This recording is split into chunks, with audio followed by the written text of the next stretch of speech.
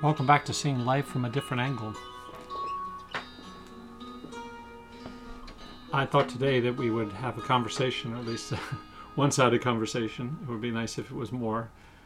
And hopefully, if nothing else, it stirs up some thoughts in your mind about the concept of acceptance. You know, I've been thinking a lot about the notion of acceptance. You know, I think it is a buzzword that's been around for a long time, but I think in many ways it's a buzzword for today, you know, in our culture, that we must accept everything and anything. You know, no matter how we were raised or no matter what it is our values might be, we have to accept. You know, and I think at some level or another, there's certainly nothing wrong with the notion of a degree of acceptance. We have to, for instance, accept that reality operates in certain ways, whether it is a myopic reality or, if we're blessed, a wide open reality. But, you know, we have to accept certain things, that we cannot fly, that we cannot, you know, that we cannot defy gravity, that we can't, you know, defy the laws of physics. You know, those things exist and we have to accept those things. But what I'm referring to more specifically is the notion that, you know, we must accept, and I think this is something that, and this is a touchy topic, I will admit right up front, you know, because I think it touches upon, you know, some religious notions as well, which I know this podcast is to some degree about. But, you know, I think one of the things that we've come across is this idea that we see a lot of churches that will say, you know, we'll accept anyone into this church. And I want to challenge that notion, because I think in many ways what it fails to recognize is the individuality. And I think in many ways what it focuses on is that we will accept this cluster, this group, this classification of individuals. You know, and so we will say, for instance, you know, that we are LGBTQ friendly church, and we will accept that. And, you know, it's like the idea of a Unitarian Universalist church. You know, they fly the flag outside saying, you know, this community is accepted into our church.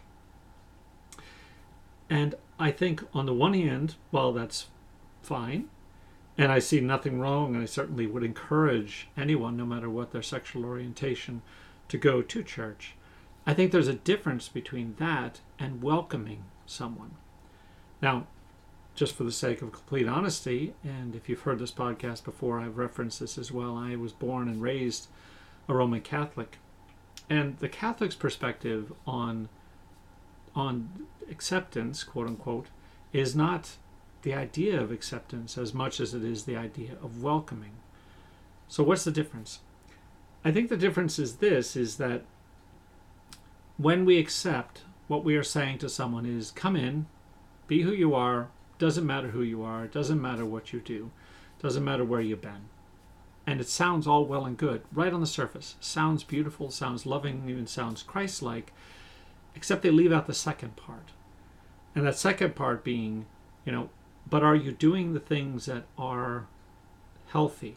Are you doing the things that are saintly? Are you doing the things that are, you know, non-sinful, God-focused in your life? Or are you living a darker, more sinful, more pain-filled life, you know, and that life is not something that is truly healthy for you?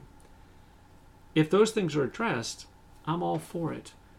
Because I think it's much like the notion that we have that when someone comes in, if I was to go into a therapist's office and I was to say to that therapist, I believe that I am Abraham Lincoln, that therapist would look askance at me, I'm sure.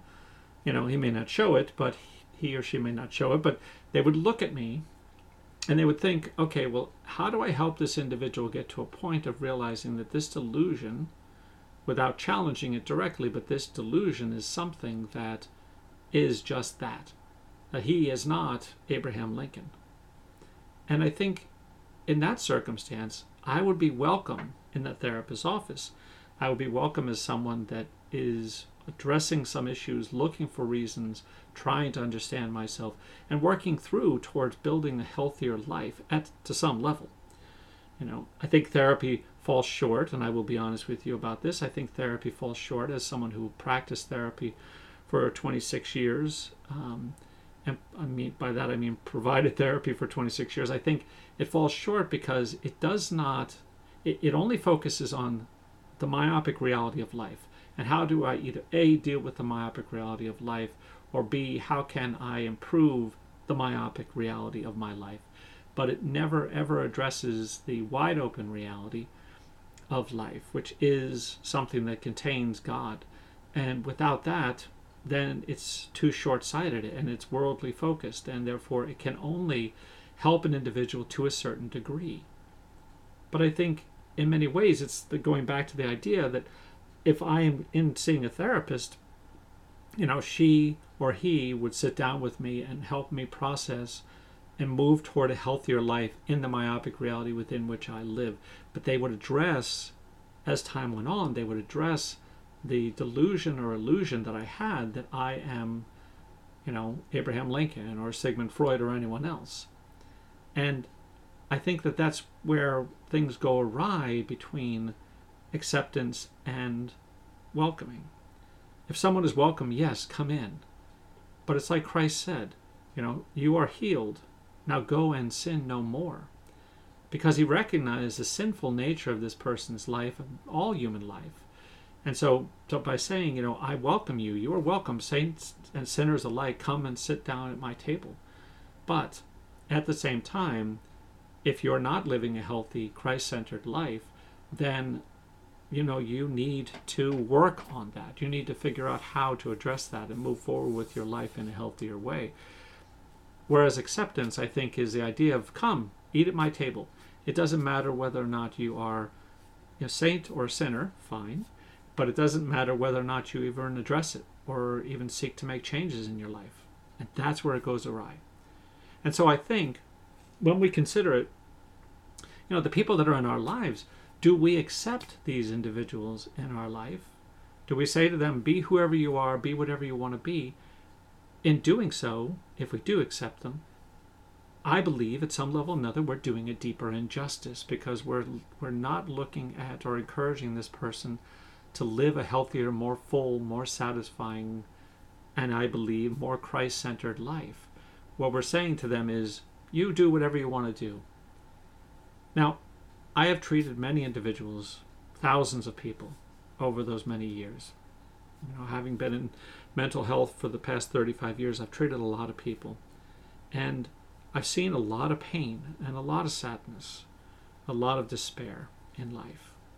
But one of the things that I refused to do was to say to someone, okay, well, this has happened to you, so now it's just about you accepting that these things have happened to you, or accepting that you are this way or see yourself as this way.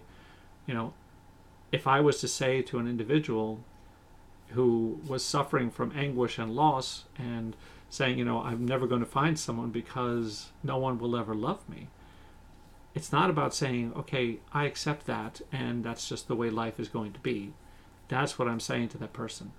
If I welcome them, what I'm saying to them is, how do we work together to help you get to a healthier place so that you can have people in your life? And if you don't have people in your life, at least in a romantic sort of way, we'll say, at least you can say, I am walking on a healthier path. I'm taking the narrower road in life and aiming towards something more important, more significant. And so if I can leave you with this one thought, I would say this: it is certainly better for us, more loving of us, to say to another human being, I welcome you into my life. But please know, in welcoming you, that what I'm asking you to do is to trust that I'm here for you and that I want to help you live a full and more satisfying life. Be well.